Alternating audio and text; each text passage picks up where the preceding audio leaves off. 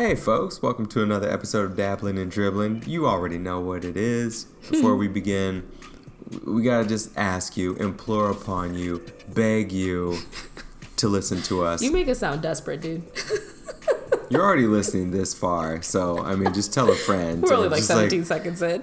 Yeah, whatever. SoundCloud, Apple Podcasts, Stitcher. That's where we are with our recordings. But if you want to follow us on social media, we got the FB. Mm-hmm. They got all our information. They're selling it overseas. I mean, help us. We need your support. We got the Instagram, and we got our Twitter. So yeah, check us out. What are we talking about on this episode here? I mean, we talk about a couple of things. Black Panther making history, which is super awesome. Mm-hmm. And other historical things happening as far as investigations of who... Oh, right. I thought you were talking about UFOs. No. Investigations regarding who had the audacity to frame Roger Rabbit. No, to bite my queen, Beyonce. Stop acting like this. You know. A gasp. A gasp. No, but it is an interesting tale. It is, and whoever you are, watch yourself. You better watch yourself. Because we are not joking. Treacherous territory there. You're trying to lose money and lose your job and your life, apparently. Right. Are you trying to play with death? You flirting with death right now? Biting Beyonce? They were apparently under the influence, but there was NDA, so we were really not sure who it is. But thank you, Tiffany Haddish, for being so extra. I love you for that in every single way. It was swell. And then we kind of go into the March for Our Lives, which you were able to go to in New York, and I was able to see via internet, being not altogether healthy. So we get into that a little bit. But the March for Our Lives was pretty awesome. Just so great to see young people doing really cool things. I'm optimistic about the future. Absolutely. And then we dive into Pope Francis ruffling some feathers. Ooh, man. You said it best off mic when you were saying, oh, is he pulling a 45 on the Vatican? Where he just says stuff in front of a microphone and the Vatican has to step in and say, like, we don't condone that tweet. We don't, no. Yeah, no. Nah, we're good. Pope Francis does it again. And we had a good conversation around that from a personal standpoint for each of us. And I thought that was, it was interesting. Absolutely. And then we did talk about Devil Wears Prada in the beginning because you had some feelings about that, but I'm just going to leave it there.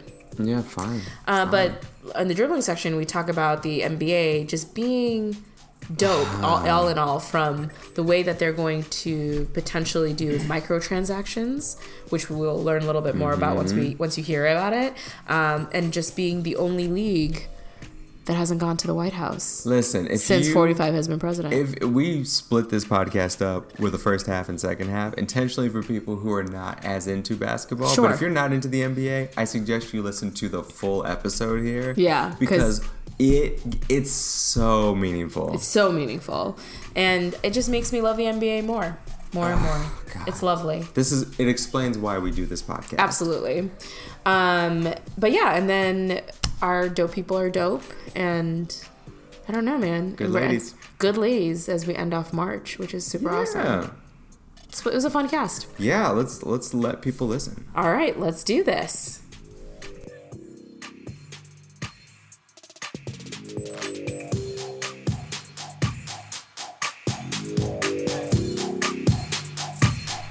What up?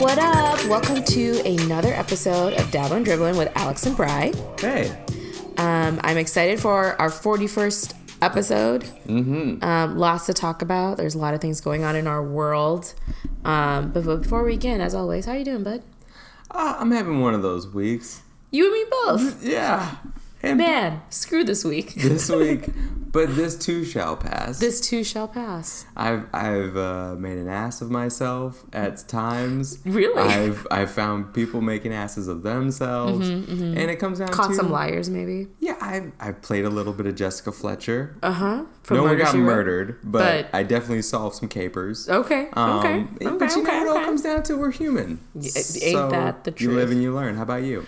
I'm good. I had a little bit of a back injury after our cast last week, and so I've just been kind of... Okay, so you drugged up. I took some muscle relaxers, and I'm like, I'm going to fall asleep in the middle of this cast. So I will say, as you did the intro just now, I thought if listeners are listening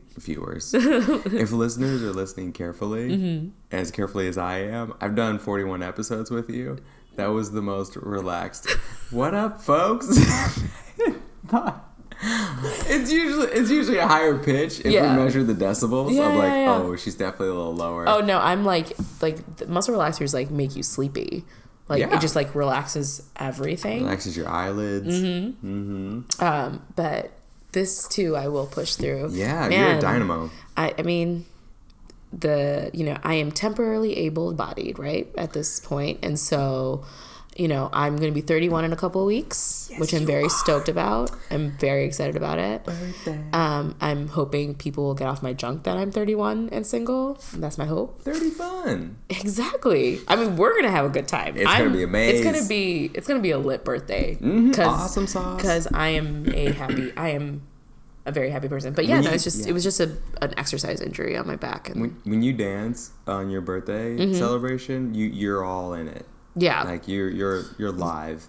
Yeah. Beyonce comes out. It's amazing. It's like, wow, she is like thriving. That's people stand and take attention when Brad's birthday comes around, and you're like, wow, who's that person dancing on the dance floor? And there's even one time, oh no, wait, that was my birthday. Our bar. Yeah, it was your birthday. That was my birthday. Yeah. Oh, but we were still having a good time. Yeah. And you tried to set me up with homegirl. Yeah. And then I really thought, she was looking at you, but I didn't realize she was looking at... No, looking through me. Yeah. At you. You were a great wing woman until it became clear that she was playing for a different team. Right. And I wanted to let her know, like, oh, honey, sweetie, thank you. And, like, I literally was like, yeah, let's hang out. I had no idea until you told me later that night that she was into me. And I laughed at you. Oh, yeah. I was going to tell you in that... I thought I told you in that moment, but I was probably too drunk. No. Yeah, you definitely were. Oh, good times. Only once a year. I miss our bar. Oh, God. It's going to be a fun birthday. People will get off your junk. you get drunk on my birthday, too. Yeah, I know, but this year I don't want to get drunk on your birthday. I also don't want to get drunk on my birthday. I want to be fine. I want a nice buzz. I want to have a good time, dance my pants off. Actually, no. I want my pants to be on. Yeah, pants on. everything together, but like I want to have a good time. When's the last time you drank?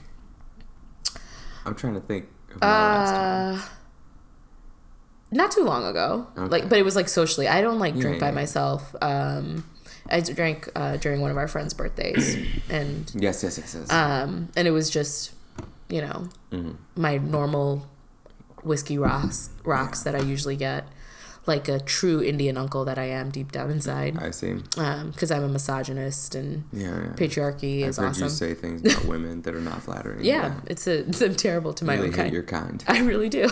It's terrible. Disheartening. Anyway. Wow. Let's talk about some things that are going on. So, I don't know if you knew about this, but Black Panther made history again. Did you know about the history that it made? It's the first African American leading star and villain movie in history to say more words. Come on, you got this. Live up to a hype of $500 million. Yeah, that's not a lot. No. I don't know how much movies are. It's significantly more. It's $1 billion? Yeah, it's in the billions. It's already made billions of dollars. Dang. It is now officially the highest grossing superhero movie in the U.S. Of all time? In history, U.S. history, yeah. Highest grossing. So past Avengers. I want to thank all of the white people that I saw going out to see Black Panther because you all made this possible. Right, I'm sure. And not all the black and brown people that went to watch it several times. Listen, white people, you really came out for your brothers and sisters. Thank you so much, white people.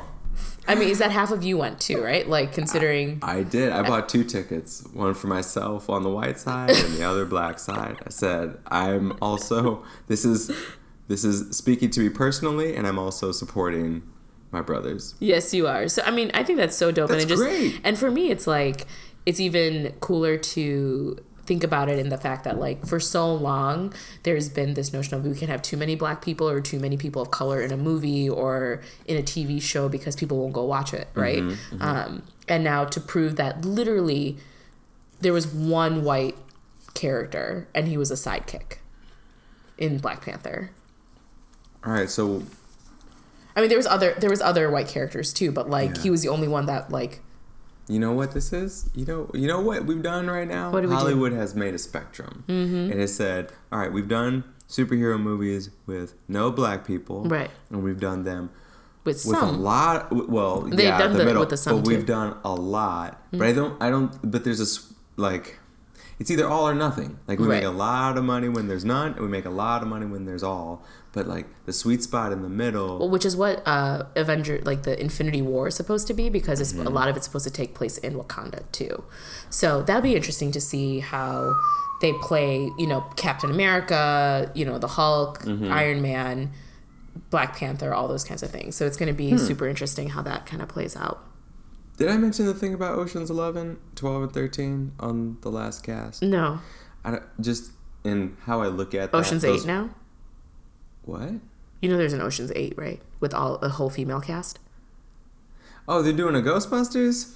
Yes, but it's, you know, George Clooney's character? Yeah. It's his sister, played by How come there's only 8? Sandra, oh God, what's her Bullock? name? Bullock, Sandra Bullock. What? Mindy Kaling's in it. Rihanna's in it. I know them. Those are brown people. Brown and black people, yeah. Yeah. Yeah. I feel They like... have melanin in their skin. So I was noticing the Ocean's movies only have 2 black guys, being Don Cheadle and Bernie Mac. Bernie Mac. And John Cheadle was like a scientist dude. He was British. Right, but he was also like he was the smart guy. He was the one that made stuff. Yeah. They also had the Chinese dude. Well, I was gonna say the only other cast of the character of color in there was the Asian guy who's Chinese, who only spoke Chinese. Yeah, but everyone understood him, and he understood them. He was a tiny Chinese guy who fit inside of boxes and did flips and things like that. He was the acrobat. Yeah, and he didn't have many lines. But he was comical though. He was a comical character. That's what I'm saying. Is Yeah. just you had 11 cast members, and you cast one Asian guy who was just comic relief. Right. And he's just very much an afterthought. And then you've got the 2 black guys, one of them being British, and then you got Bernie Mac. Like, you know, you could add more to this, a Latino, something. But yeah, I mean, I'm excited for Ocean's 8. Though. Ocean's 8 might do some good work. Yeah, and Kate Blanchett's in it, Anne Hathaway's in it. Helena Hathaway's in it? Helena Bonham Carter is in it. I'm gonna go see this movie 5 times. Yeah, I mean, the women are beautiful, so I'm down. Oh man, I'm a big fan of Anne Hathaway. Really? Devil Wears Prada, one of my favorite movies. I do like Devil Wears Prada. Really? One of your favorites? Absolutely. Wow. What's wrong with it? It's the perfect movie. I find her character to be so annoying. You watch what you say. Okay. You're talking about Anne's character? Yes. Not Meryl Streep. No, I love Meryl Streep's character. I want to be Meryl Streep when I grow up. What is the minus problem? the divorces? Yeah, well, what's the problem with Anne's character? And I want you to be very specific and very careful. How do you go to a job interview and not know who... Like, go to a job interview at a magazine and not know who the main editor-in-chief is? When you are interviewing for her job, like her assistant job. That doesn't make any sense. So it's like, logically, you're a Northwestern grad. I know you're smarter than that. Why are you so dumb? No, when she scoffs at the whole cerulean color thing that happened about the belt or whatever, they're so different, but she thought it was like the same thing. It's just like, you're working the fashion industry. Get your life together. Oh God, no, I don't agree at all with that. And then how she's like, how like magically she fits into a size 4 now, you know, because she was a size 6 and whatever. I love the storyline. I don't understand women's sizes enough to understand the drastic difference between those. Well, 6 and 4 are very similar to it. Like, they're not that much of a difference as far as like if you ever go up a size from a 4, you would go to a 6. Oh, so there's no 5. No. Wait, are all the women's sizes Even numbers? Most of them, yeah. It's like 0, 2, 4, 4, 6, 8, 10, I've heard people 12. wear 9s.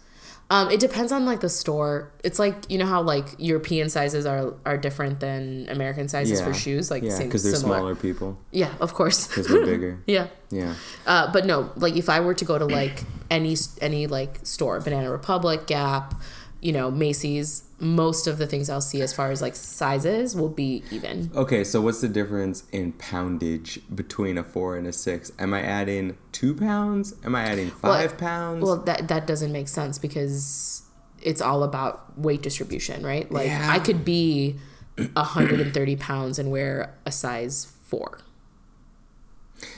Yeah, I guess I'm just trying to discern. And you could how also be sensitive like these- 90 pounds. Yeah. Well, you can if you were 90 pounds, you're like A 0? a 0. Yeah, so I'm like, you know, Or a if double I'm a 0. 0, am I one McDonald's extra large fry away from a 2?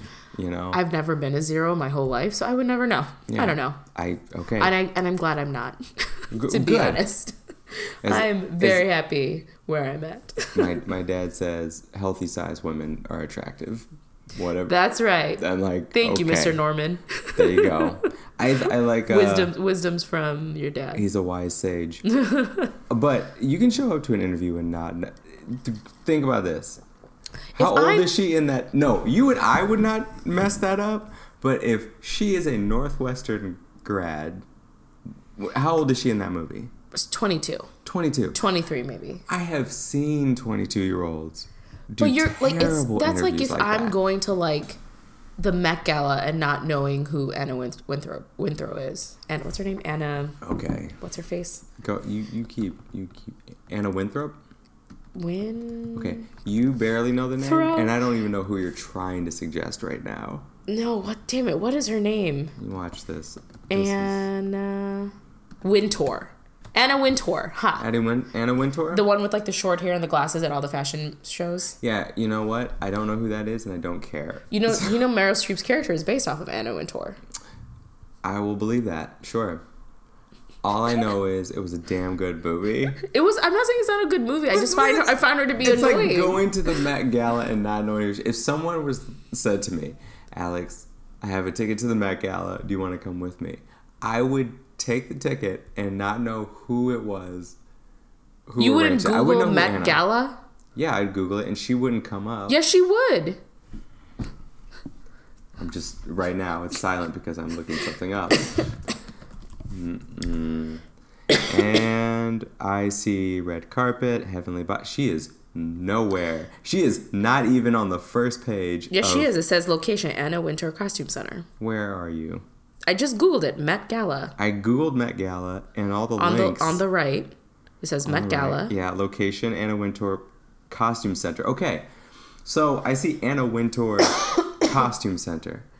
How am I supposed to know this person is still alive and what her affiliation is here? Google it. I go to the Roy Rogers Center for a theater show. I don't know who that is or if he's still alive. Google it. I assume if it's named after someone, they're dead already. That's one way of looking at I'm it. flexing my ignorance and unabashed.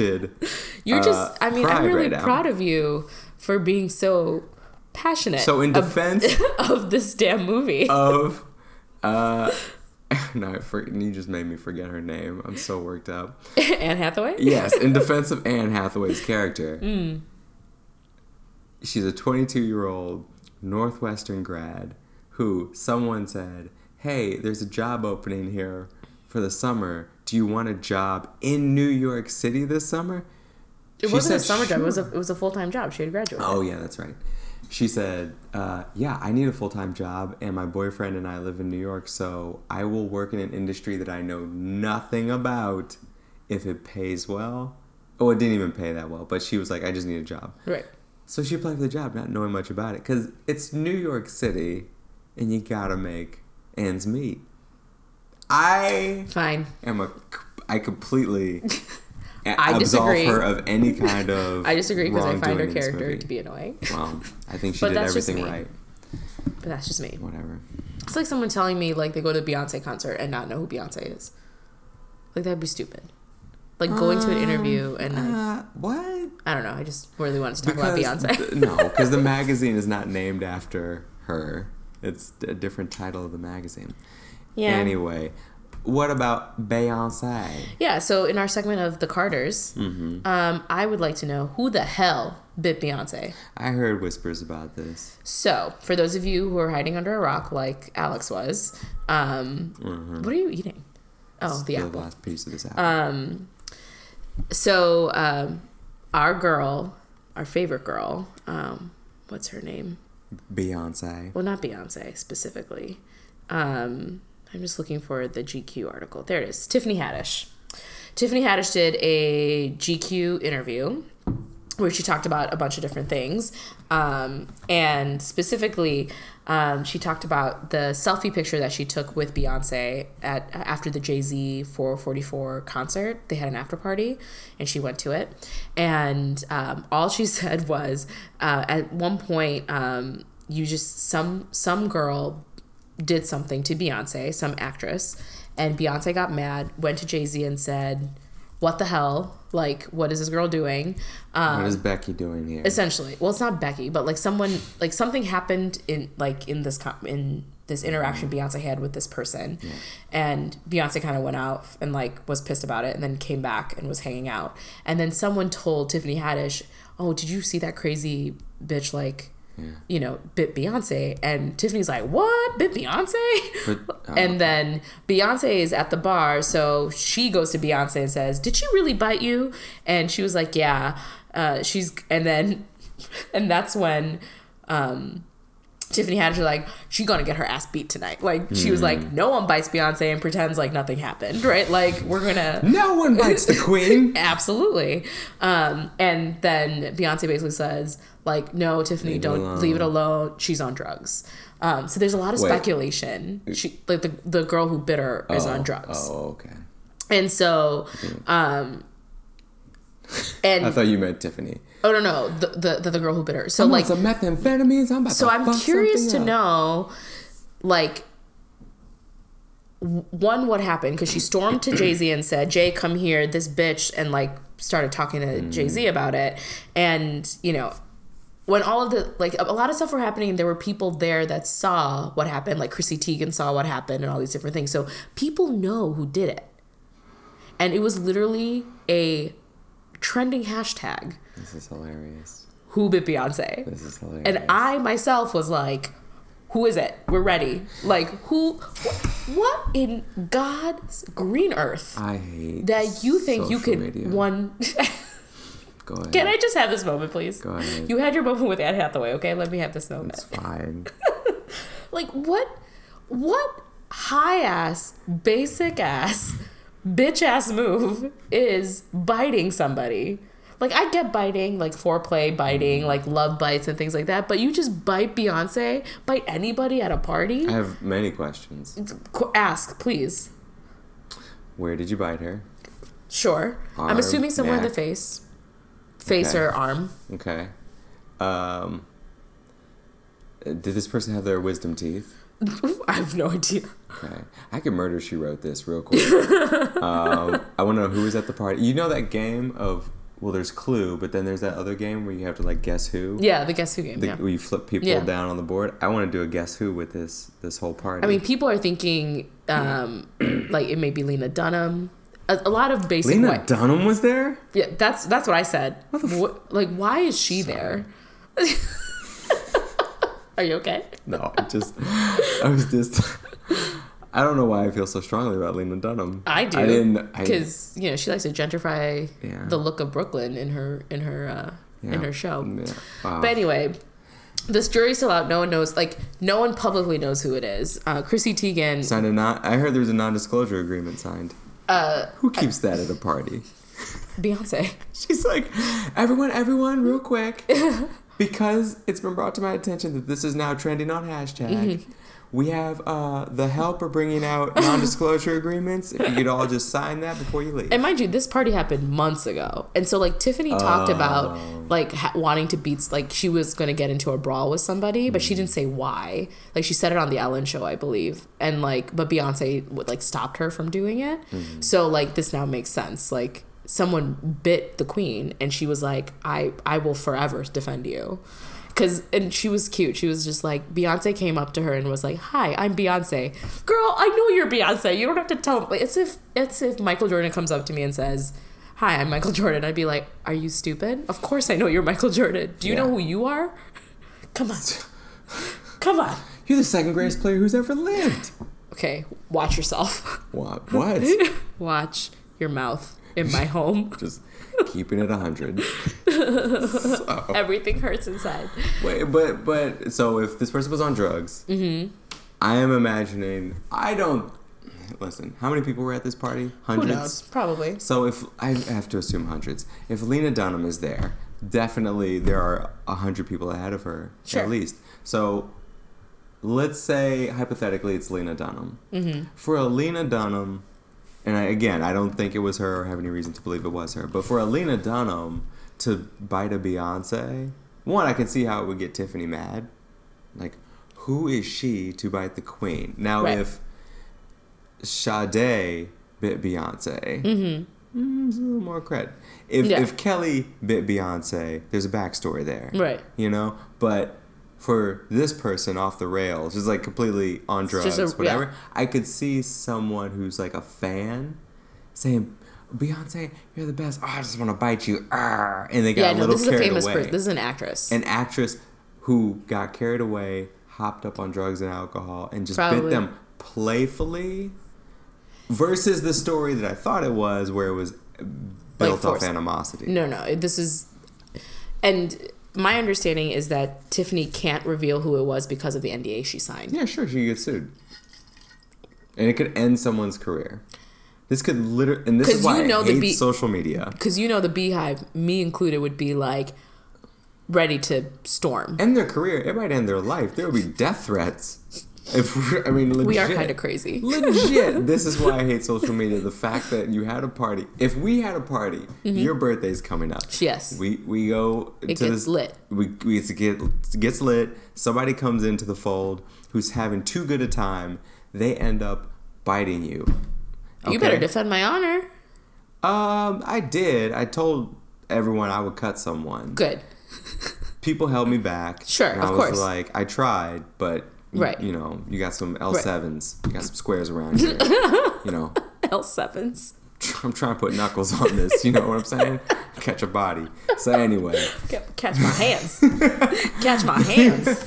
Too funny. But if this happens in a space like this, it will not go into a hashtag frenzy. Versus all these people. Chrissy Teigen's a person, right? Yeah. Lena Dunham's a person. John Legend... Jay-Z, these are all people who had lives before they became famous. Sure. And so now that they're famous, they hang out with other famous people because they all work really hard. They build up these industries. And they feel... Cross industry relations and things like that. They know people who know people, and there's like this mutual respect around, you do an amazing job with what you do on your TV show, and you're a great singer, and they just admire their gifts as creative people. Now when you go into a space... that's roped off, closed off. Right. You got millions of dollars in this room, if not billions. Right. If anything happens that's a little weird, now it goes into a social sphere. Well, the only reason why it's even in the social sphere is because Tiffany Haddish mentioned it in GQ. So really it's Tiffany's fault, but I'm still ready. I still want to know who it is. Yeah, sure. I super do want to know. But anyway, Beyonce, if you're listening to this, I got you, girl. And so does the rest of the Beehive. So, anyway, let's see what else is going on. So you were able to go to the March for Our Lives here in New York City, and you had it was a long day. There was a lot of people, from what I heard, but I couldn't go because I was laid up. Yeah, I was laid up, physically unable to move. Yeah. But I was able to kind of watch all of the video and the clips of the March for Our Lives, and I'm just so grateful for this next generation, as woke as they are. I am floored by just the power of their voice, as well as their self-realization of who they are and owning their privileges. Like, a lot of the Parkland students are like, we know the only reason why we're getting media attention is because this happened in an affluent white community. Say it again, white kids. And the fact that we need to have 16, 17, 18-year-olds saying that is like, wow, shouldn't the adults be thinking about this? Like, I just don't even understand. So I just wanted to give a shout out to the young people that really did all this work to get this going, to do a national march. And they're going to do more. They're doing one on April 20th, anniversary of Columbine. So another walkout situation as well. But like there was someone by the name of Naomi Waldler. She's 11 years old, and she brought up like there's so many Black women have been dealing with gun violence, like losing their children because of police brutality, all these different things, and it's an 11-year-old articulating that's right better than a Black 11-year-old. Let's name that. And I'm just, and like Yolanda Renee King, the granddaughter of Martin Luther King Jr., spoke when she was there. There was just a lot of really powerful young women and young men speaking out and making this probably one of the more inclusive marches that I've seen. And I really appreciate that they're owning that. Like, because I was surprised to see certain people post on social media that they went to the march, because I did not see those posts when Black Lives Matter was happening. So I said it. You know who you are. Sit in your shit. Sit in it. I have no words. That, I mean, I've said this from the beginning. The amount of accolades, and like people were getting free transportation, Uber was doing stuff, and all these different things for this march. Where was all of that for Black Lives Matter? Shout out to Starbucks for just their corporate push to talk about race, even though it got backlash and they took it down in 2 days. At least they tried. They did some effort to capitalize on the conversation, I guess. Yeah. But, and I appreciate that, you know, these Parkland students are like, it's BS, and they're owning up to that. And I appreciate the Black Lives Matter folks that have joined with them and like not making it like us against them. I saw a lot of signs for Black Lives Matter. Yeah, which I think is like awesome. And there was a, if you guys follow Kid Fury, I'm thinking of posting this on our Instagram. If you follow Kid Fury on Instagram, he posted the NAACP's, like one of their section like directors or presidents or someone who brought like thousands of people from all over the country to DC and like was spewing out facts after facts of like why this is important, why Black Lives Matter is important, all these different things. And I'm like, I'm so grateful that we're in a place right now. And as much as like social media, as we talked about last week, is like, it can get really icky. It's still, because of social media, they were able to mobilize in a way that is just like beyond anything that I can even imagine. That's the beautiful thing. And I'm grateful that though I couldn't physically go, I was there in spirit, and I was putting my money where my mouth was, like, you know, supporting those various things that I wanted to support. You know, nothing crazy or big, but just like, even if it's a couple of dollars, hey, I want to support this movement. And so and forming an opinion around this, to talk to people about this when it comes up, is like you have a stance on this. Yeah, totally. So I'm just glad that it made national news, and I'm appreciative that the students in Parkland and the organizers are like, we know that we're only getting this because of what we look like, and you know, where it happened, because gun violence has been happening everywhere. There was a young person from Chicago talking about the gun violence happening there. So if this was a broke school in urban Chicago, no one would care at all. It's a poor community with disenfranchised people. Oh, that's unfortunate for them because, quote unquote, they have problems. Right. You know, they did that to themselves. But in Parkland, we don't have problems. In Parkland, it was supposed to be the safest like neighborhood to like raise your children. Yeah, and so that's why we're talking about it now. I'm glad that those students are self-aware enough to bring that to everyone's attention. And to the teachers and the parents that raise them to be that way. Yeah, it's a progressive way of thinking, and now it kind of gives me pause I am 31 already, and I think about the 60s and 70s and the way younger people were mobilizing then for Vietnam. Yeah, Vietnam and civil rights and everything that was going, it was tumultuous and turmoil everywhere. But older generations of people who were, because they felt like they had to fight an established resistance of older generations of 50-year-olds, 60-year-olds, and beyond who were saying, young people, you need to get drafted, you need to serve your country, you need to stop advocating for civil rights because we've already given black people enough rights. But there were still some people who were more progressive, who were older generations, people in their 50s, who were looking at the younger generations of people marching on Washington and protesting the war and being proud of them. That's how I feel now. Now I get, I always think of the young people making pushes against the older folk, but the older folk, me now becoming one of them, looks at this generation of teens coming up, like, lit. I won't get to see all the changes I want to make in this world in my lifetime. It brings me so much joy to know you're the wave behind me to fix some shit. Yeah. This gun stuff is complete. And you said it great. Like, it's so asinine. It's ASA 10, ASA 11, ASA 12. People are fucking stupid about this. And the signs that I saw, drew attention to that. And one black boy, he was like 12 or something, holding up a sign that said, I want black people in the United States to have the same rights as guns in the United States. I found another one where, I don't know much about guns to say, to say anything as far as regulation is concerned, and they put a picture of a uterus, like how much do you know, like, about, like, label this, like, label the parts of the uterus. I'll wait. And I'm just like, oh, that's funny, that's smart. I get that. I get that a lot. Like, that's awesome. I said it very poorly, but which is still super great. Which is super great that, you want to regulate my body. Do you know what my body is made up of? Do you know where's the fallopian tube? Figure it out. Where are the ovaries?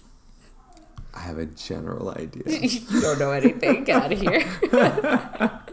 But you also don't want to, I don't think, regulate my vagina. So no, I don't want. But some people in Congress do. Yeah, and that's their prerogative. But I think we need to figure out where. We need to figure out our priorities around guns. But at least with this younger generation of people pushing, it feels like, come hell or high water, this will get fixed. Yeah, I hope so. We'll see. What else is going on? So I came across a little doodad. It's caused a bit of a kerfuffle in the Vatican right now. Okay. No, it's not the plaster falling off the facade, which did happen recently. So they need to patch that together. If you could donate some dollars to your local diocese. This article came out from a 93-year-old. I say the age because he's formed this friendship with Pope Francis as, like, peers. These men respect each other. And his name is not Papadopoulos. Did you play me, internet? Oh, here we are with the Vatican. Eugenio Scalfari, 93, an avowed atheist, who has struck up an intellectual friendship with Pope Frank. Okay. And so these two... Francis, but he's casual about it. Friends call him Frank. Really? Don't be disrespectful to the Pope. Yeah, Francis. So they talk about things, theory and otherwise, right? So he says, Eugenio, that in a conversation with the Pope, as it's written, he said that question of hell came up. So what do you think happens to bad souls after they die? People who don't repent. This is what he posed to him. I mean, there's, like, the idea is that they go to hell. Right? Yeah. That's were having in hell. At least the Christian ideology is, like, if you don't accept Jesus as your savior and repent of your sins. Right. Yeah. If you don't have that faith, you would go to hell. That's the standard formula. Yeah. We're all on the same page with that. Yeah. That's what, like, most Christian teaching, Catholicism or whatnot. Except for maybe Pope Francis. Why? Because according to Eugenio, he said, quote, they are not punished, they being souls. They are not punished. Those who repent obtain God's forgiveness and take their place among the ranks of those who contemplate him. But those who do not repent and cannot be forgiven disappear. a hell does not exist. The disappearance of sinning souls exists. And I just thought about that. Now the Vatican is claiming this is false. I'm sure they're denying it. Yeah. They're like, don't listen to him. He's been drinking the blood of Christ too much. Too much. Yes, because the Catholics believe that when you drink wine, you're actually drinking Jesus' blood. Right. It's not a symbol. Right. It's called transfiguration. It's not a symbolism? Non-Catholic churches consider it as symbolism. Yeah. Catholic churches... I didn't know that. Yeah, like they think... Oh, the actual production of the grapes from the earth into wine. And then when it's blessed during yeah. I mean, that is a powerful mental exercise. Mm-hmm. And wow. Yeah, and like Catholic churches, they have mass every day. So like you can take communion every day. I mean, but Jesus' blood is infinite. Like we can just if there's anyone who has infinite blood, it's Jesus. Absolutely. Yeah. He has O negative blood, so he like I believe donates it to everybody. Is it O negative or O positive? Oh, it's O negative because I'm O positive, and I think I can. I'm a receiver. I can get anything. You just take. Sounds about right. I would think you're an O negative the way you are in your life. Oh, thanks, man. Appreciate that. You got more food around here? Food? Yeah. Just donate. Oh, donate food. I'm like, yeah. What do you want? I thought you were hungry. No. Oh, I get. You were proving a point. Yeah, it's all good. You're a generous soul. So this is making some waves in the Vatican. They're not liking it. I mean, what are your thoughts? Well, this pope is by far my most favorite pope, and someone I would. How many have we seen in our lifetime? 3. It was Pope John Paul. I think this is our third one, Benedict, and this is our third one. One of the reasons why I like him is because he's a Jesuit through and through. And I loved my Jesuit education at Loyola. I wish I went to undergrad at a Jesuit school. Some people may not know what defines a Jesuit. Sure. So to be a Jesuit, I mean, I would first, like read about it, Google it. But it's like, I mean, that's like, I've had a lot of conversations about Googling lately. Yeah. Go ahead. So like it's the Society of Jesus. And they are the members of the Society of Jesus are called the Jesuits, and it's engaged in evangelism, and apostolistic ministry. And they do a lot of social missionary things, like, their whole thing as far as being a Jesuit is concerned is like social justice, and really like deeply involved in making the world better by social works and, helping the poor, acts of service. Like it's very service related. So like servant leadership, like that's so ingrained in like meeting people where they are at. That's the impression I get. And they seem pretty open-minded. Very open-minded. I would say there are like Jesuit schools out there. Like there's Jesuit universities out there, and high schools and things like that. And there's some Jesuit schools, whether high schools to college, that are a little bit more conservative. But I went to a pretty liberal one where the priest was openly gay, who was the president. Ooh, that's spicy. Which they're celibate, but they're also. Wait, aren't all priests celibate? Yes, but that doesn't mean that you're not straight or gay. It just means that you're just not having sex. Yeah. But he's like, I'm gay or I'm straight, doesn't matter. None of us are having sex. Yeah, like nothing's happening. Well, I assume none of us are having sex. Unless we are. But so I mean, the Pope has openly been a very socially conscious Pope, and has even spoke about the Parkland students of like, this is great, they should continue screaming, they should continue, we should be listening to the kids, is essentially what he was saying. Francis listens to the Daily every morning podcast, right? And he's like, what the hell? Literally, maybe. What the disappearing souls? What the disappearing in the abyss? I don't know. I mean, I'm still like, I'm always growing in my faith and trying to figure out kind of where I stand in my faith of like, what happens when you die? Do I believe in a heaven or a hell? And who am I to say where you go and where I go, you know, like, because I believe in a God, that means I go to heaven, and you don't believe in a God, that means you go to hell. Like, I don't, the God that I understand from the Bible is a just and loving God.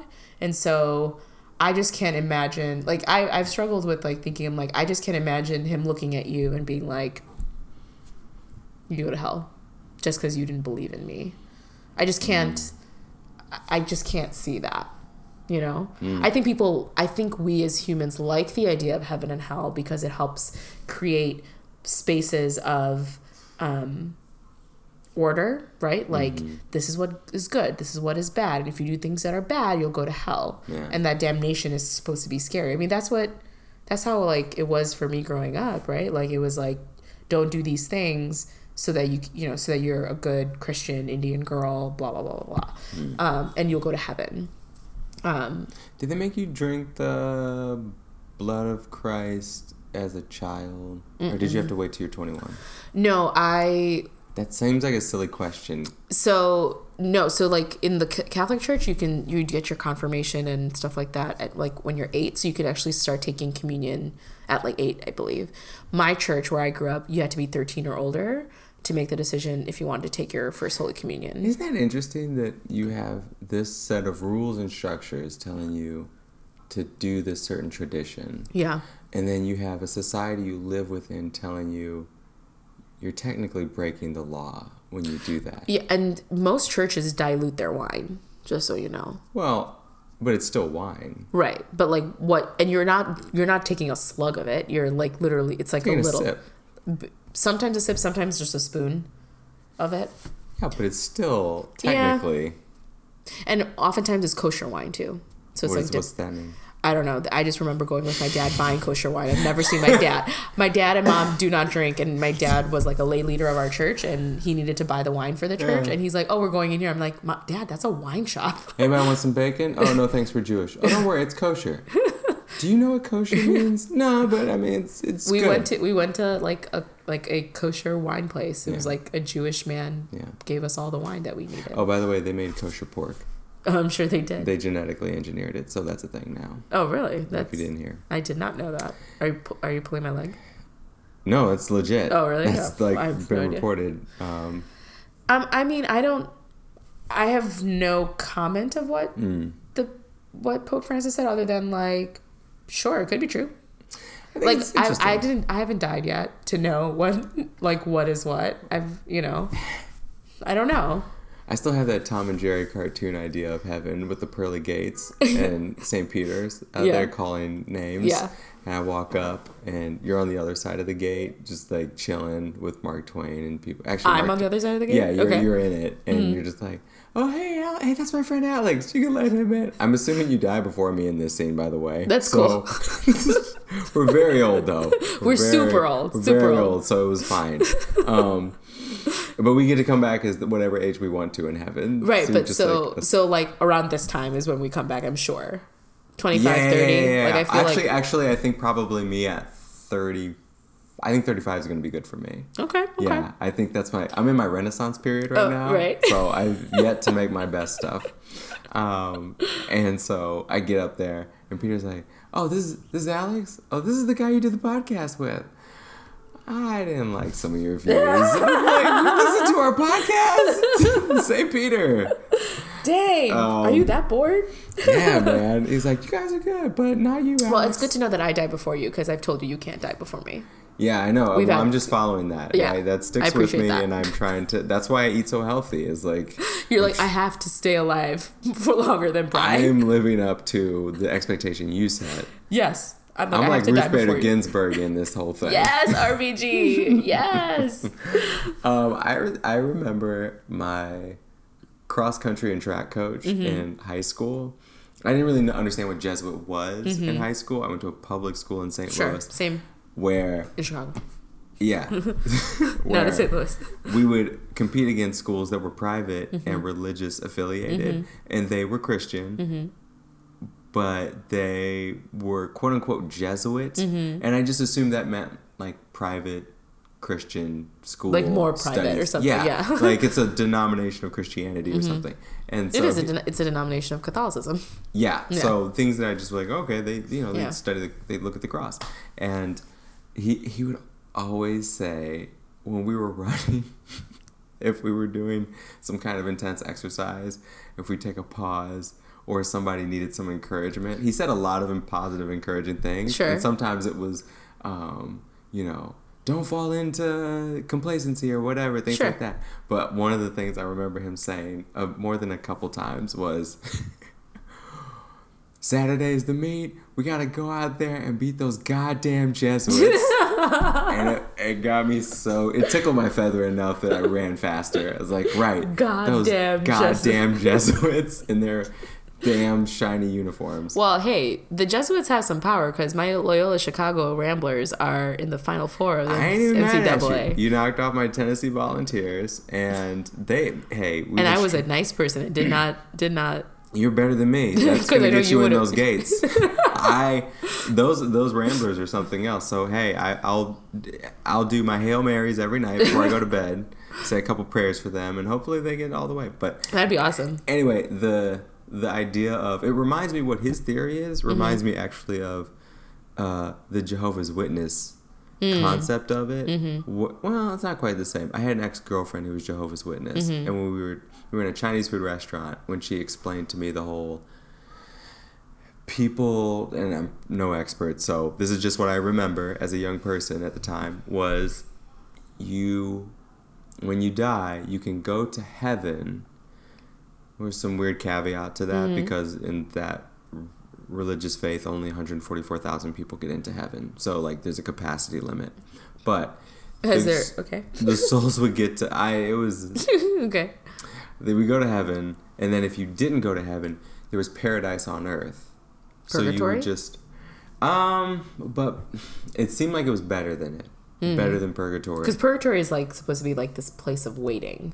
Yeah. And some Christians believe that like when people die, that's if they're going to heaven, they're just there because like eternal angst. Yeah, and like you don't actually go to heaven until Jesus comes back again. Like that's the whole idea. And so you're just waiting in limbo. Yeah, for me, I've come to a place in my faith journey where I've been like heaven, hell, purgatory, paradise on earth, whatever it may be. I'm gonna live my life well, knowing and doing my best to treat people with kindness, to love people the way that I believe God loves them, regardless of if they believe in him or not. What would Jesus do? Yeah, I actually have the What Would Jesus Do thing on my guitar. Yeah. You know, like it's like how am I being kinder and loving people more? And all this, like, and that's why I'm not afraid of death. Like, whatever happens after, like, cool. St. Peter, check my stats. I'm not afraid of, like, death in that way because it's like, why worry about something that you don't have control over? Amen. You know? And so, like, for me, I look at it and I'm just like, did I live my life where if I did die today, in this moment, if I drop dead right now, that people can, well, hopefully it doesn't scare the crap out of you, but that can people talk about how I was kind to them, how that I lifted them up instead of tearing them down. Like, did I show the love of God to them without pushing it down their throat? You know? Yeah. I think, like, for me, I think that's where I'm at, where when it's like, do you believe in heaven or hell? I'm just like, sure. Do you not believe in it? Sure. Like, I'm just kind of like, who knows? Like, I don't truly know. I do believe that there is an after, like, after this time on earth, and when my purpose in life is fulfilled, I'm ready to go and do what I got to do, and wherever that is. I do believe that there's spirit and things like in our world. I notice it with Wrigley when I walk around certain places. He's very alert for some reason, and I'm just like, I think he sees something, you know? Could be an apparition. Totally. And so... could be a UFO. You and that damn UFO. Brad didn't want me to talk about UFOs today. We'll table it for another time. I didn't want to talk about it because I don't want the NSA to, like... They're out there. I don't know if they heard you. It was too quiet. They may have heard you. The UFOs. The UFOs heard me. Yeah, That's I'm sure all that they matters. did. That's all that matters. I'm on your side. I come in peace. I come in peace. don't know why I did the Star Wars sign. You did the Star Wars sign. Wait, was it Star? No, Star Trek. It was Star Trek. You look super prepared. I was. I come in peace. I come in peace. I worked very hard to like master the Star Trek sign. You did it perfect. But yeah, I mean, like, why can't? I mean, I think we are so wanting answers in our world. We want answers. Like, I want to know who I end up. Like, I remember growing up thinking, like, I just want to get to my wedding day because then at least I know, like, because this is like 10-year-old bride. Interesting. Because like in my community, my culture, when a girl is married, she has her career is done. Her career is taken care of. Like, she's finished school and now she's to be wed, and that's the finish line, right? But then when you get married, people are like, when are you having your baby? And then when are you having your next baby? And what about your babies? And it's like, oh my god, what about your 14th baby? Yeah. what about your 15th baby? No, thank you. But I mean, we want answers to the future stuff that we don't know, and I think that makes us not live in the moment of what could be really, really beautiful, right? And and social media has kind of taken away from that because we're kind of like in the moment on our phone instead of like right now here. Like this is like the 2 hours that we spend here talking is like really the most I don't really look at my phone or care to look at it. Yeah, I've been texting people this whole session. Yeah, you're an asshole. I didn't know you felt this way about being in the presence, so my bad. But on the other side of this, and I like everything that you said makes sense. On the flip side of this article is the friend who is the atheist. And I'm just thinking from a spirituality standpoint, because someone might look at this and say, well, of course, this is false because an atheist is just doing this to cause waves. Right. But I would, the common moniker against atheists is that they're not spiritual people. But for me, the whole idea of an afterlife for me, some people will assume that an atheist will believe there is no heaven and hell, and they think all religion is silly. As an atheist myself, it's hard to define it for people who are wrapping their minds around it. I would consider myself like an existentialist who happens to be an atheist, and so being in the present and living a good life and helping people is very much a part of being in existence with humanity. So I consider myself very spiritual, but in terms of an afterlife, the best way I can explain atheism is, in terms of an afterlife, is I don't know what happens after I die, and I don't think anyone else does either. Right. And so I'm just fine not knowing. Right. But there are other religions that will subscribe to some thinking and prescribe some ideas for how an afterlife will look. But I mean, who's to say who's right? Is it the Christian or Catholic version? Is it the Buddhist or the Muslim version? Like, what does this look like across all these different cultures that have different books of doctrine around all this? And I could flip through all of these pages and find one that I jive with or that I like more, but there's no objective litmus test to know if, at the end, who's right. So you go to heaven, or it's not heaven. Right. It's someplace completely different. Right. And then this deity comes out that is a not man or woman or trans. It's just a thing you've never seen before. And it says... Because God has both feminine and masculine qualities. If you read the Bible carefully. There you go. And it says, actually, the answer we were looking for was Mormon. We were looking for Mormon. So anyone else, sorry, but thanks for playing our game. Yeah. To live a whole life under one umbrella of doctrine, to say, if people are in a religion to hang their hat on a bet in the afterlife, and it's probably not the best way to live a religion, but if you're doing it... A lot of it is that, though.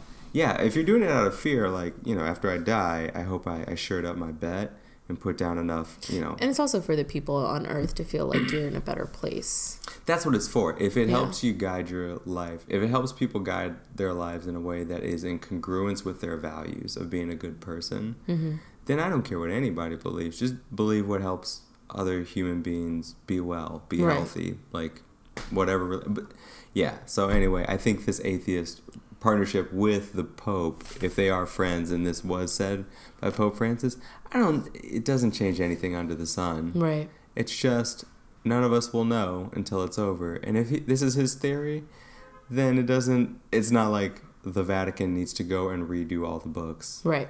You know? Yeah, and, you know, really at the end of the day, let's live. I think I consider myself a pluralist, like, where, yes, I'm a Christian. You say pluralist? Yeah, like religious plurality is important, because yes, I believe in God, yes, I believe in Jesus, and I believe in those things, and I want everyone to believe in that, but I also recognize that we live in a flawed kind of world, that not everything is going to be prescribed to everyone the same way. Yeah. And so, again, live in the moment, love the people that you love, and everything else, like, I'll say let go and let God. let go. Let God guide this whole thing. Yeah.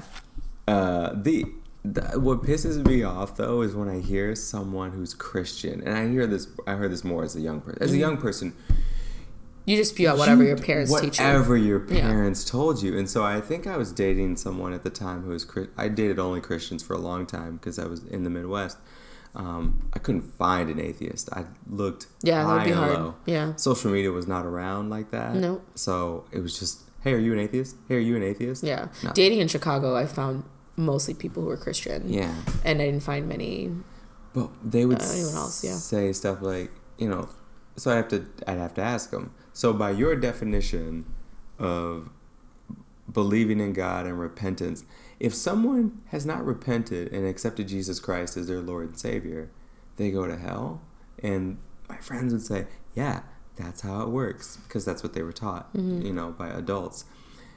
Which is another thing, like, to be an adult and believe that is one of the things that breaks my heart. Like, that's what I'm saying. God is a lot more complicated than that because, and this is why, like, the love of God is very interesting to me, because whether you believe in him, her, whatever you want to call it, he still loves you. Yeah. And, like, he still loves you. Like, he loves Bill Maher. He still loves Bill Maher, even though he did religiosity. Yeah, like, it's like, oh, Bill, some of your stuff's funny. Yeah, it's like, I thought that was funny. I think God has a sense of humor, because I always, like, there's a saying, when you plan, God laughs. Like, it's like, that's funny. Yeah. Let me tell you what you're really gonna do. You know, people want to say, you know, is God smart? If I asked any Christian that, is God smart, they would say, yeah, God's smart. Like, well, humor is a sign of intelligence. Yeah. And who else would be funnier than God then? I think God is hilarious. Well, that's why, and I think that's where I, like, my notions of who God is and who Jesus is has evolved since I've obviously moved away from the Midwest and have, you know, been wrestling with my faith journey and things like that. That, you know, sure, there is that doctrine of, like, it's black or white, but there's so much gray. And for me to just say that this loving and just God won't have this baby go to heaven. Yeah, babies. Like, babies. I just don't, like, that doesn't, just because they didn't have the, like, the cognizant idea to, the cognitive, you know, wherewithal to be like, I believe in God, I believe in Jesus. And the kid who's born in India, who's a Hindu, because he was born in India. So, and people say, like, well, now with technology, everyone knows the word of God and Jesus. I'm just like, sure, but, like, you're making now with technology. Yeah, but thinking about this, like, they're making a very big God seem small. Right. And, like, and that's where my when people, like, say, like, well, no, being gay is bad. It's like, let's talk about that more. Like, you shouldn't have tattoos. I'm like, let's talk about that more. That's really what he cares about. Yeah, I'm like, I don't think, like, there's so much more, and I think religion and spiritual practice is important, because it gives guidance and guidelines for people. But beyond that, if it's more to you, that's great, and if it isn't more to you, that's fine too. And for me, it is more for me because of who I am and the things that I've gone through in my life. But, like, you know, like, it's not that complicated, but also complicated. It's a process. It totally is a process. It's a process. But just that one point that you made about with technology, everyone should be able to tap into the knowledge of who is the supreme deity that we should all be following. I mean, that's what evangelism is. Evangelism is. Well, I mean, think about that premise. Someone saying, well, because of the internet, there should be no excuse for that. really? Mm-hmm. Do you know how to change your oil on your car? Because if you don't, there's just really no excuse for that because you Google it. Do you know how to code a website? Okay, well, then I'm asking you to break away from your complete family traditions if you're a Buddhist kid raised in Thailand and your entire family and your family's family is Buddhist and your temples are Buddhist and there's no Christian anything anywhere, to Google, hey, what's the meaning of life? And say, oh, to be a good Christian and follow these principles of Jesus Christ. And then your parents say, all right, we're going to go to temple. And you're like, hold on, I'm reading this article. Right. I think we're messing up. Yeah. It's hard to break away from what you've been taught, whether you've been taught as a Christian to break away from that or, break away from that from either believing something else or nothing at all to, converting to any other religion, wherever you are. My bet's on the Aborigines in Australia. Let's do it. I think whatever they're cooking on, they got something working. I think it's super. As one who doesn't really like mainstream anything, yeah, it's super abstract. I like the obscurity of world religions that are not Judaism, Christianity, Islam, Buddhism, or Hinduism. The big five. The big five. But if you got something really obscure cooking, I'd like to think a tribe of like 2,000 or less people. Like, know what they're talking about? There's this old proverb. Yeah, there's a guy. What did he? Oh, Pete Holmes tells this. I'm just going to tell his story. But this Irish family, there's a son and his dad, and he's just sitting by the campfire, and he's like thinking one day, I'm restless. I'm a young man. I need to go see the world, and I need truth, and I need to know what is purpose. What is this? So he leaves and explores and goes all over the world to these different religious sites and temples, and he spends time meeting with meditative monks, and he deepens his mind, and he does meditation, and he gets grounded, and he comes back to Ireland, and he sees his dad, and Dad's sitting by the fire, and he says, hey, Dad, I do this meditation practice and you would really love it. It helps calm the mind. And his dad is sitting looking at the fire saying, son, I already have a calm mind. It's like, what is mindful relative to another person is completely subjective. Yeah, totally. It's so mind-boggling. Yeah. But I think the Aborigines. Well, hey, way to go, Pope Francis, for allegedly shaking things up. Ready to shake some things up and talk about some basketball? Let's do this. All right, let's keep it moving.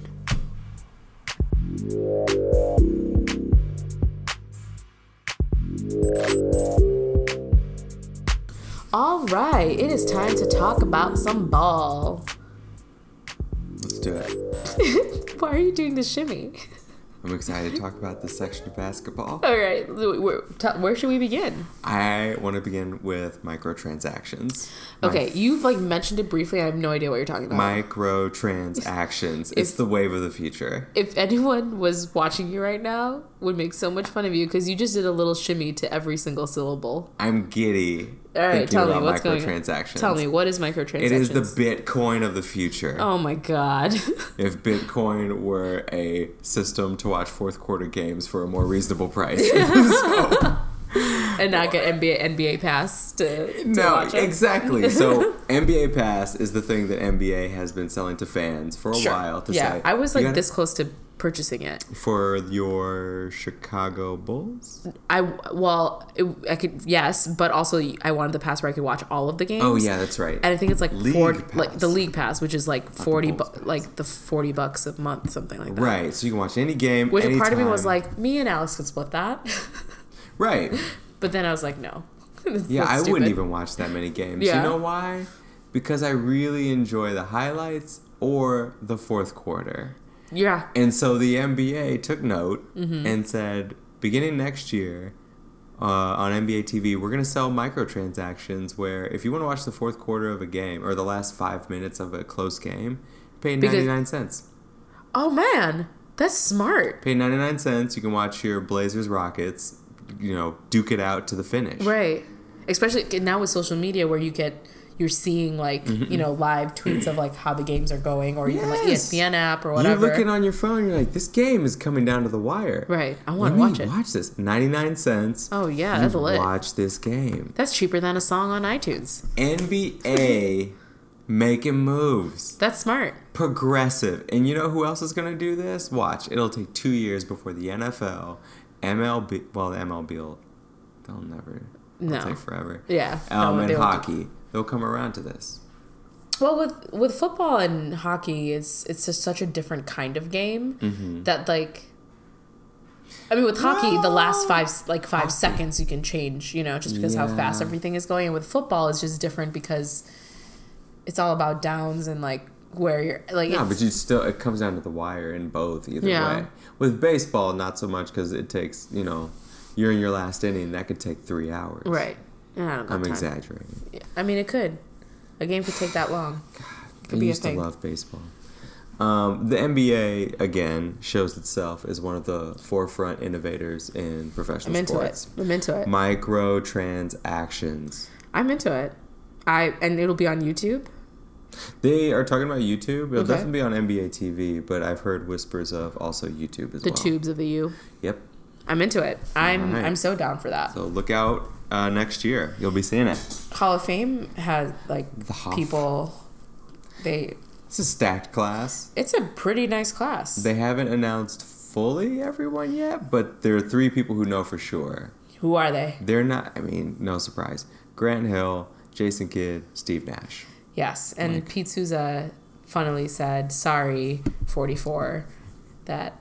I think like he posted a joke because there was like I think Grant Hill and Steve Nash were at the White House with 44 President Barack Obama, and it's like sorry 44 that you couldn't be in the Hall of Fame, like Jason Kidd took your spot, which I thought was like for like mixed people.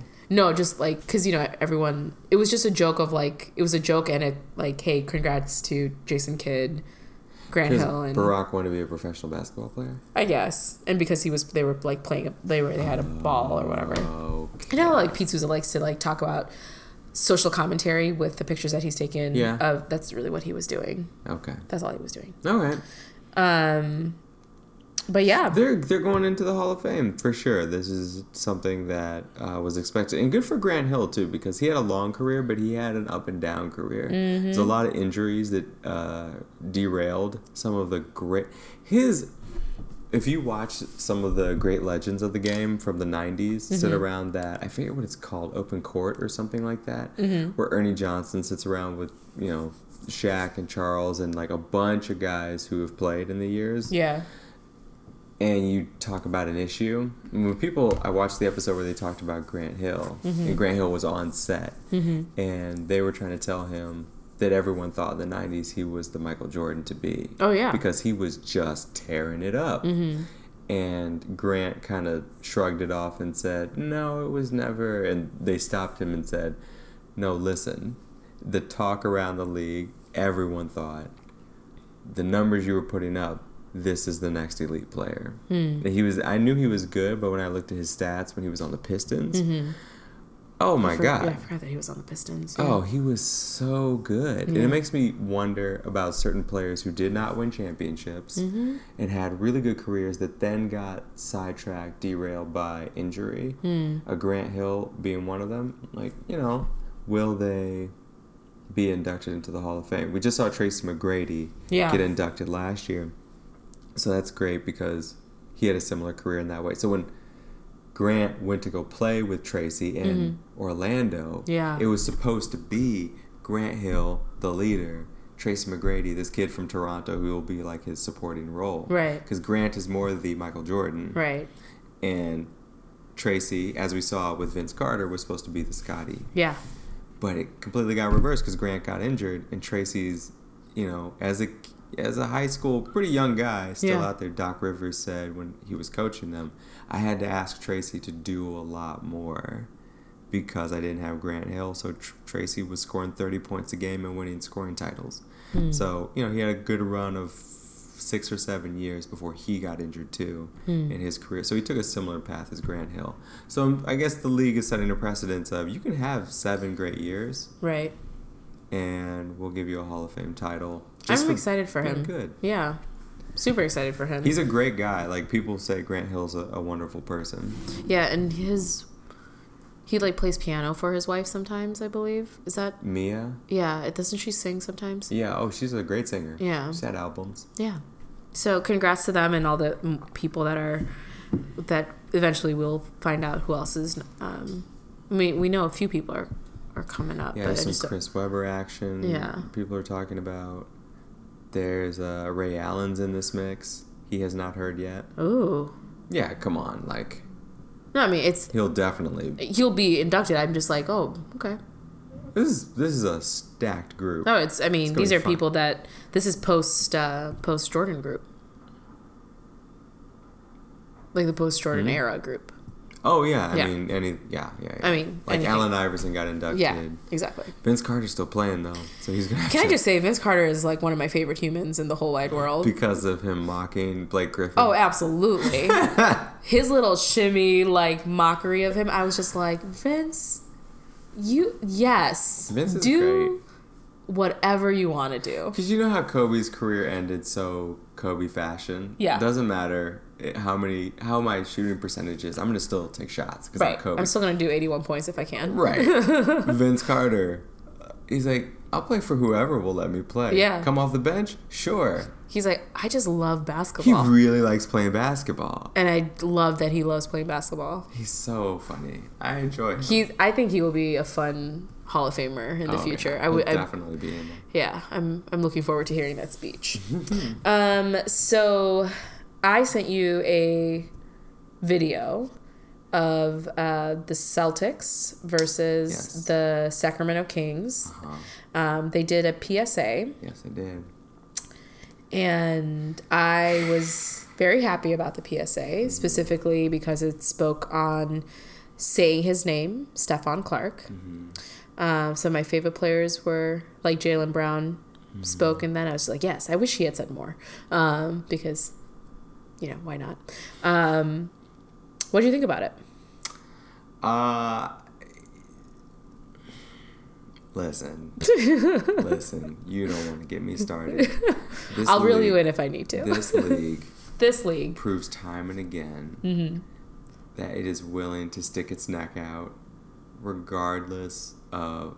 It's all a business, right? Sure. What this speaks to is the fan base of the NBA is more receptive to this kind of message. Absolutely. Than other leagues. And it is at the forefront of progress socially in the United States and internationally if we're considering like the Toronto Raptors. But this league is saying we're going to stand on the right side of history when it comes to social affairs. Yeah. And that's going to be part of our business model. Yeah. And, and they're having more and more young professional athletes speaking out on these things, like a Jaylen Brown, and literally have such a crush on him. I just want to, the way that you're standing is how I dope person number 30 or whatever. I forget what episode. I just love how your hands are by your cheeks. I really like him. Jalen's the dude. He's I'm so appreciative that this league continues to not be silenced. We will not shut up and dribble. Yeah, absolutely. And that's what they said. I was just yes. Oh my God, my ovaries. I couldn't handle it. Yeah. I just think it's great that's where the league is at, and why I like watching basketball, why I think it's important for us to continue supporting a league that will have coaches and players that are Black lives do matter, and will wear I Can't Breathe shirts, and will, lock arm in arm with their fellow teammate, and, stand or kneel in solidarity for what's right, I'm still waiting for a kneel, but yeah, I think they're doing other socially conscious things that kneeling is just, It's fine. I mean, it's in terms of alienating the type of public that probably really liked Roseanne's premiere recently. It was okay. It wasn't a bad premiere. No, everyone said it was fine. Yeah. It was good. But it speaks to a certain cultural climate right now in the zeitgeist of our time, which deserves a conversation. Like, I think, there's a population that feels like it's been ignored for a long time. And so the way that Black Lives Matter sympathizers and people who experience those kinds of hardships in their lives, the way black people have, is the way a lot of poor white people have in the United States, or feel that they have for a long time. So just silent voices are being raised, but the NBA puts itself out there to say, we're on the side of black people, and we're on the side of social justice, and we care that our athletes have families and friends who their lives resonate with these topics. Like this is important to our society. Yeah. And so we're more than just athletes, and I appreciate that the commissioner and establishment are taking steps to validate their players in that way. And it makes, and I saw it the next day, I saw I don't know if I saw a photo or I heard about it in an article, and I don't know when it happened, but just the idea. I was still waiting to hear if the Astros went to the White House. I hadn't heard. Oh, the Houston Astros. The Houston Astros. Baseball. World Series. I had not heard. And I know they won the World Series, but, you always get invited to the White House. Right. I had not heard if they win, but I was like, whenever that happens, or if it doesn't, I'll hear about it. Right. So I heard that they went, and I looked it up, and they did go to the White House. Yes. So that means that the New England Patriots, the Pittsburgh Penguins, and the Houston Astros all went to the White House to stand next to a man. Cheeto. Orange Cheeto. Who I won't even go through the list of things, but it's a long list. He's a dumbass. He's a dumbass. He's a bitch ass. Okay. Oh. Actually, I wrote this down the other day. I'll see if I can find it. But I wrote down a list of things that I was like, why do I dislike this person? Let me write this out. Oh, right. About 45? Yeah, because I just needed to use words to describe what I was seeing. Anyway, if I find it, I'll read it. But then the only league of the major four in the United States that did not go was the NBA, who said, we'll go to DC, but we're going to volunteer with kids. Yeah, locally. Like they're in Baltimore and DC, yeah. And the reason we're not going, or we're not going to sidestep it, we don't respect the policies of this administration, and we think their leadership is incompetent. It's like, I cannot tell. It goes beyond anger for me. I actually get sad, and there's a little bit of pity that comes into me when I think about the people who are fans of football, baseball, and hockey, as passionate as I am about basketball, who look at their league and think it's perfect, and they look completely past the social issues of this administration and don't see it for the way we see it. Yeah. And they think so highly of their Astros going to the White House, or they're indifferent about it, but it's just something that you do, instead of the idea of, no, these athletes are people who have a choice and a brain, and they exercise it with... they're not just dumb athletes. Yeah. I'm just like, I wish you could know how proud I am of this league. Totally. Compared to the way you feel about your Pittsburgh Penguins and your NHL is absolutely dog shit nothing compared to how I feel about this league. I'm not gonna lie, when the Cubs won the World Series, I was so glad that Barack was still in office, because I'm like, I just want them to go to the White House with like a sane president. Oh my god, when LeBron and Kyrie were on the White House greens with the trophy, and like, we were at 45, and Kyrie's bouncing around like a little kid. 44, you mean? Or 44, yeah. Thank you. There's a big difference. And so and they also, I think, didn't they also do like that challenge where everyone like freezes? What's that challenge called? Oh, the mannequin challenge? The mannequin challenge with them. Yeah, no, because they'll do it. Because Michelle Obama's like, yeah, let's do it. Let's do it. It's like, God. I miss them so much. I found what I wrote. What did you... Okay, read it out loud, friend. I'm doing some writing exercises right now, just some free flow things that I do from time to time. I'm just generating ideas. So one of them was, I just had a crazy dream. This is the thing. Drake proposed to me. You had a crazy dream that Drake proposed. I'll cross this one out. All right, let me read this next one then.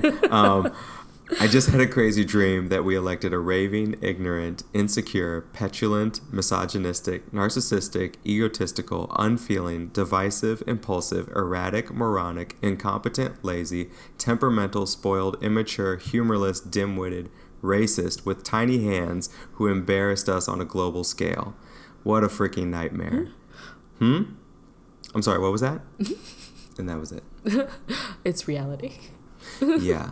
I had to write out the words. I was like, wait, Yeah. is it just that he's ignorant? No, No, it's that he's also many- insecure. Oh, and I just kept going. I was like, this is hard. Yeah. This is really hard to watch. Yeah. And like everything that's going on with like Stormy Daniels and that whole situation is also quite interesting, to say the least. So that the Astros would go stand next to this person who is firing people on a daily basis to bring in people who are on TV to run offices for government with no experience. Yeah, I mean, and like I would say the most hated person in his cabinet is Betsy DeVos, and like she did like a 60-minute interview that I watched, and the whole time I was like, my God, she is not doing well. Did you see the SNL Skit about it? skit of Yeah. It was hilarious. Yeah. But it was funny because it was true. Right. And that was sad. I'm not good at my job. No, it's not that I don't understand. It's that I'm not good at my job. It's like, oh Lord. I mean, and I think I feel like basketball has always been more of an inclusive sport when it comes to socioeconomic class too, because you don't need a lot to play basketball. You just need some asphalt. Well, not even that. Right. I practice in gravel. Right. And a bucket, and that could literally be like a bucket that you like, carton. like a milk carton that you just like posted up somewhere. You know, like Milk crate, not a milk carton. yeah, You milk can't crate. fill, but yeah. But like I've also seen buckets that people like you know take the whole like Yeah, they the cut the bottom. hole out, the bottom out. So and like that's what people played, and Just it was need a ball. It's all you need is a ball. And like I remember like playing basketball with like a soccer ball at one point Yeah. because it's like just pump it with enough air so you could bounce it, you know. And so I'm appreciative of this league, and it makes me really. And I think I'm with you in that like. I'm past anger. I'm just like I'm like disgusted Yeah. of like what is happening in other leagues in the way that they handle certain situations, obviously, but also in our country of like telling athletes to just shut up and dribble, to say that like your job is to just put a ball in a basket and that's it. Yeah, I mean... And like, yes, sure, I get irritated when you can't put a free throw in because it's free. Just do it. Free Like, is in the name. yeah, and so like, yeah, I can be like flippant and be like, that's your job. But it's also like they're a person that has many facets of who they are. They are, you know, someone's, you know, wife, their husband, their girlfriend, boyfriend. Like there's, you know, brother, sister. I'm talking about the WNBA too. Yeah. Because I would say both of those leagues are quite forward thinking in when it comes to social stuff. So anyway, I just think it's super dope that that the league. That I'm super dope we have this cast to talk about it, to be Yeah. honest. Like, because like half of our cast would be just us talking garbage if it Right. wasn't for basketball. This is what it all hinges on, is this shared love we have around a league that, frankly, I think for the social fabric of our country matters because it causes conversation. In the same way that Kaepernick caused huge waves in the NFL. Yeah. This league is ripe with social context. Is dripping with socio-historical context. Yeah, absolutely.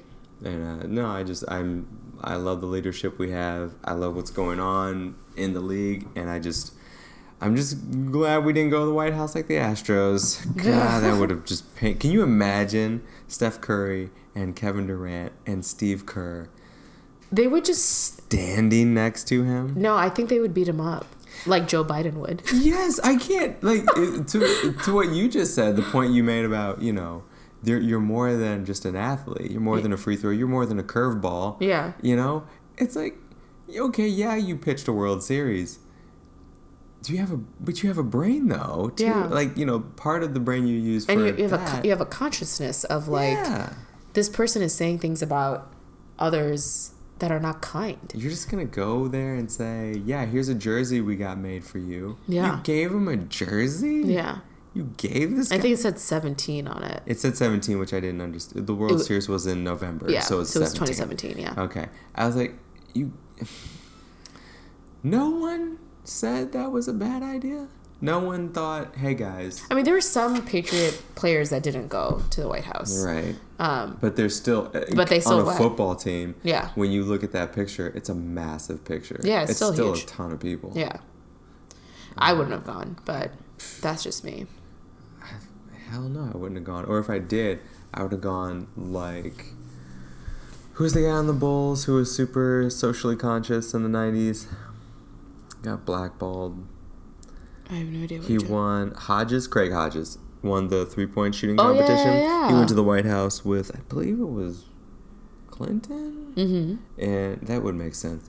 And he wore a dashiki. Nice.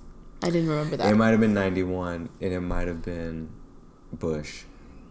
But he wore a dashiki, and it was just all Africa'd out. It looked like Wakanda walked inside. And he presented him with I think he wrote a 1-pager or 2-pager about civil rights demands.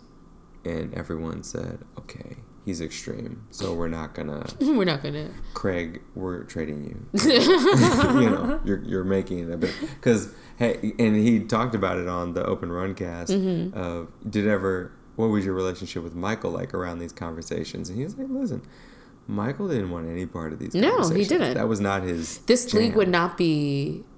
Like, Michael would only do well on the court. Yeah. Like, outside of that. So that's why I'm okay sometimes saying that LeBron is one of the greatest to play basketball. Alex sips water with pinky up. Like, it's hard for me to say that because obviously I'm like kind of holding on to a childhood, like this unnecessary like childhood, and I get it. I feel like every cast is like a therapy of like, Bri, let it go, let it go, let it go. But I mean, that's why like I would consider Steph a great player, like Kevin Durant a great player, Jaylen Brown, like all of these guys who are like, yeah, we have a brain and we have thoughts about it. And you know what? It's really hot and sexy to think socially conscious, to be socially conscious. You know what we should do? What? I want the ESPN just put out the term's not transcendent, but the Game Changers list, top 100. Have you seen that? No, I haven't seen it. They made a top 100 list of the players in NBA history. I'm talking like the entire... the whole thing. Annals of history. Yeah. From when it was really white to now. All black and white photos of Yeah. guys in short shorts. And it just ranks them 100 to 1 of the people who defined and changed the culture of the game. And we should look at that and examine that on a future cast. Yeah. Sounds awesome. See if we agree with the takes. I just wanted to say a huge congratulations to Dame Dalla for being a new dad. He has a son, Dame Jr. Baby Dame Dalla? Yeah. I mean, this picture, this child looks stinking cute. Like just chubby cheeks and everything. Right here. See it? Mm-hmm. Who the mama? I don't know. Probably his girlfriend, wife, person. Damien. And Damien's doing great as far as the league is concerned. He's top 5 in scoring and an MVP candidate. Did you see his Wakanda Forever shoes that he was wearing? Oh, those are great. With vibranium. Vibranium. Oh, those are great. Yeah, no, they look good, right? Oh, that's nice. I know. Oh, the headline here from Sporting News is Damian Lillard drops 41 as girlfriend goes into labor. Sounds about right. Guy. Sounds about right. Guy. Sounds about right. Yeah, priorities. I'm going to put 41 points in, and then I'll see you in a little bit. Oh, his girlfriend cute. I mean, he's Dame Lillard. Sweetheart. I'm into him. He's cool. Other than that, I'm like, Steph is out for a while because he has an ankle injury. Sprained MCL. Ooh, just kidding. It's not... That's not great. But he'll be back in the playoffs at some point. I hope. if he's, you know. Do you see how it happened? Mm-mm. I feel so bad for JaVale McGee. Why? What happened? They were coming down for a rebound. There was another player there from the other team, but it was friendly fire. JaVale fell down backwards on the ground, and his back leaned into Steph's knee, and it almost hyperextended it, but that's what did the MCL sprain. Oof. It was JaVale. Yikes. I felt so bad. You could see he looked dejected. Oh, I'm sure he felt terrible. Yeah. Well, as Steve Kerr said, they're going to be fine with or without him. So You're right. Because have you seen their team? God, we're going to be fine with it. That's not the truth, man. That If team, it ain't anything, that's... I want that team. If LeBron James is not a contender for a title against this super squad, then what the hell? Like, Yeah. what are we even doing? And Why watch basketball? JK. I would stop watching basketball if LeBron James went to the Warriors. He wouldn't do that. No, I hope not. He's not stupid. No, he's not. Don't prove us wrong. Don't prove us wrong, please. Don't do it. That's all I got as far as basketball is concerned, because I'm just waiting for the playoffs at this point. Yeah, time's ticking. We'll all right, so let's keep it moving and talk about some dope people. Sweet.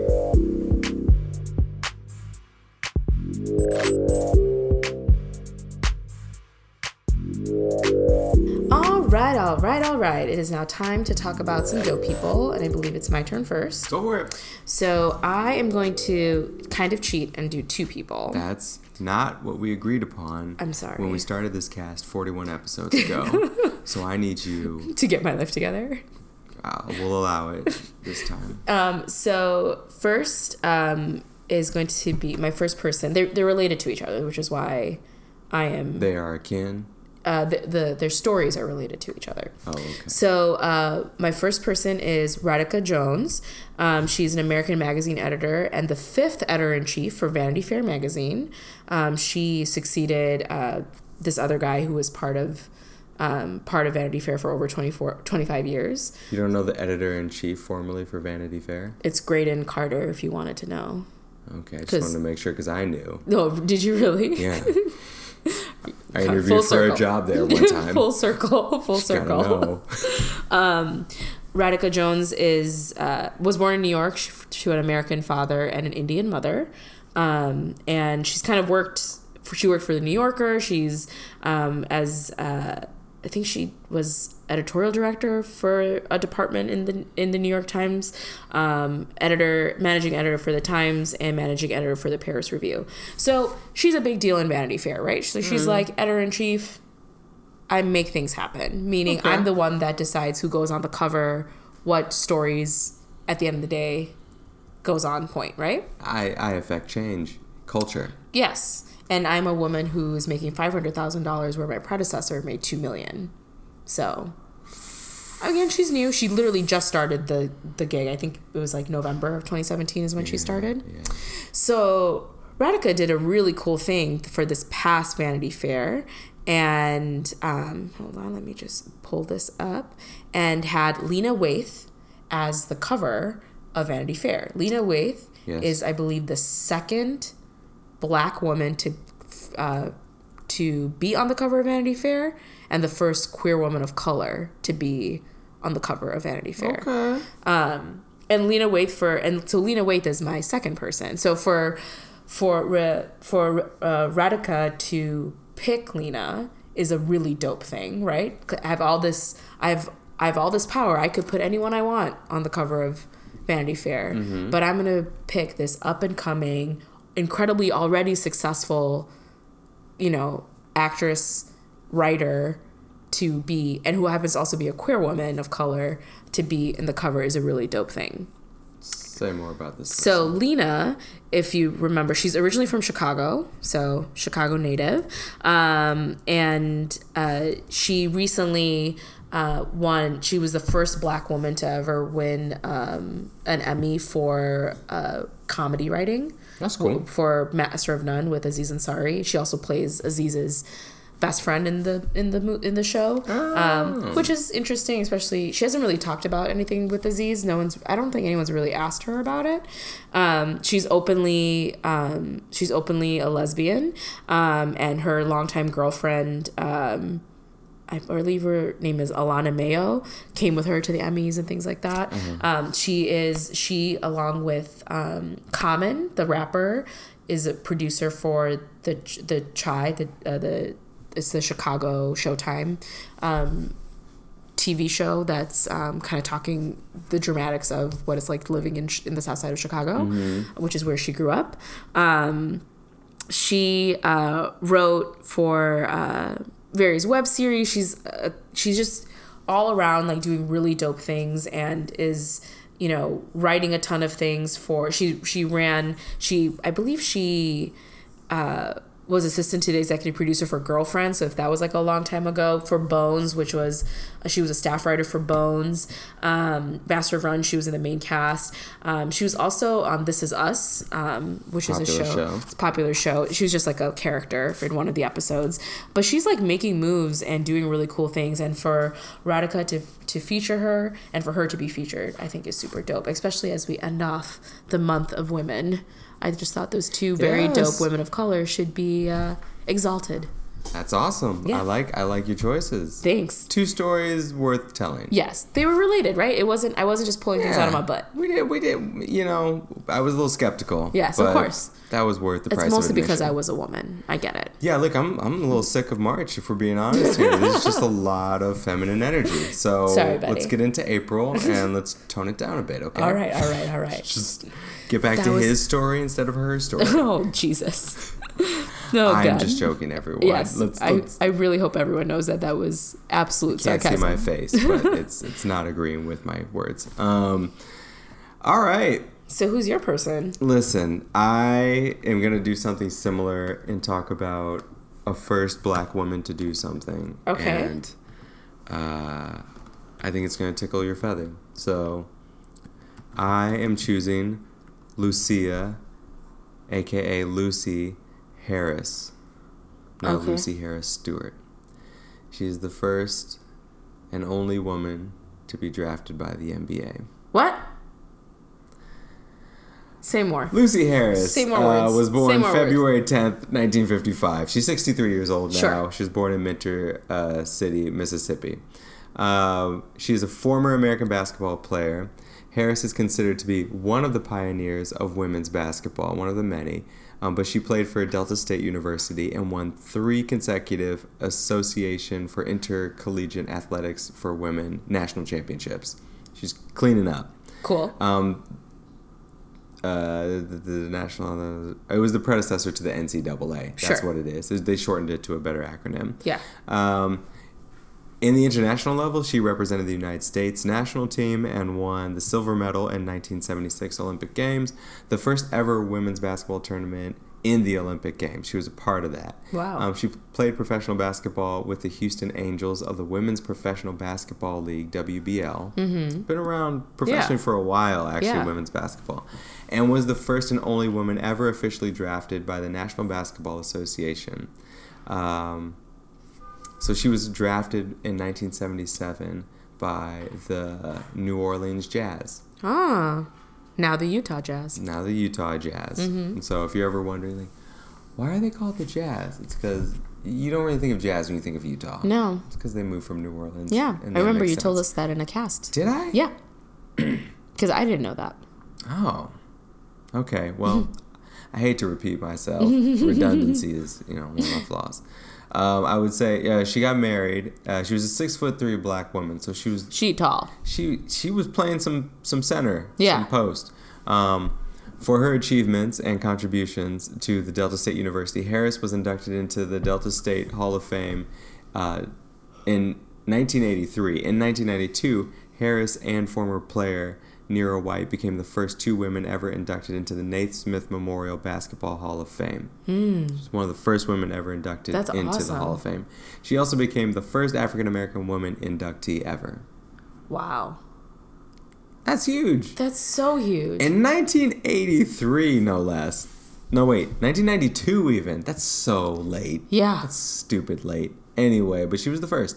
In 1998, Harris, along with her college coach, Margaret Wade, and her teammates in the national team, and a few other people, were named among the 26 inaugural inductees to the Women's Basketball Hall of Fame.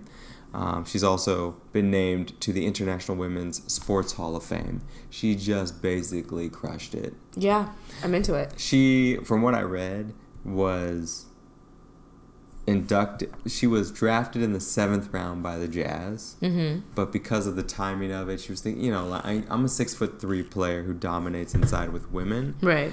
But 6'3" in the NBA is a different story, right? And I'd have to play some outside game, and my shot is not so strong in that respect. And she got pregnant at the time, so she couldn't report for training camp. Sure. So typical men screwing things up for women. And so she didn't report for training camp or any of that, but she thought it was kind of like a public stunt that they were doing. Right. And so but technically, you do not have to be a man to play in the NBA. And that's what that showed. And so she decided, I'm not going to do it, but it's nice to know I could if a woman wanted to play in the NBA. So there you go. That is dope. Lucia Harris. I'm into it. Man, good dope people, and great job, month of March, for all your madness. All of the madness. Go Ramblers. And for the dope women that we've been able to showcase, which is super awesome. Yeah. I think that's all that we have for today. So, anything else you got to close off the night? No.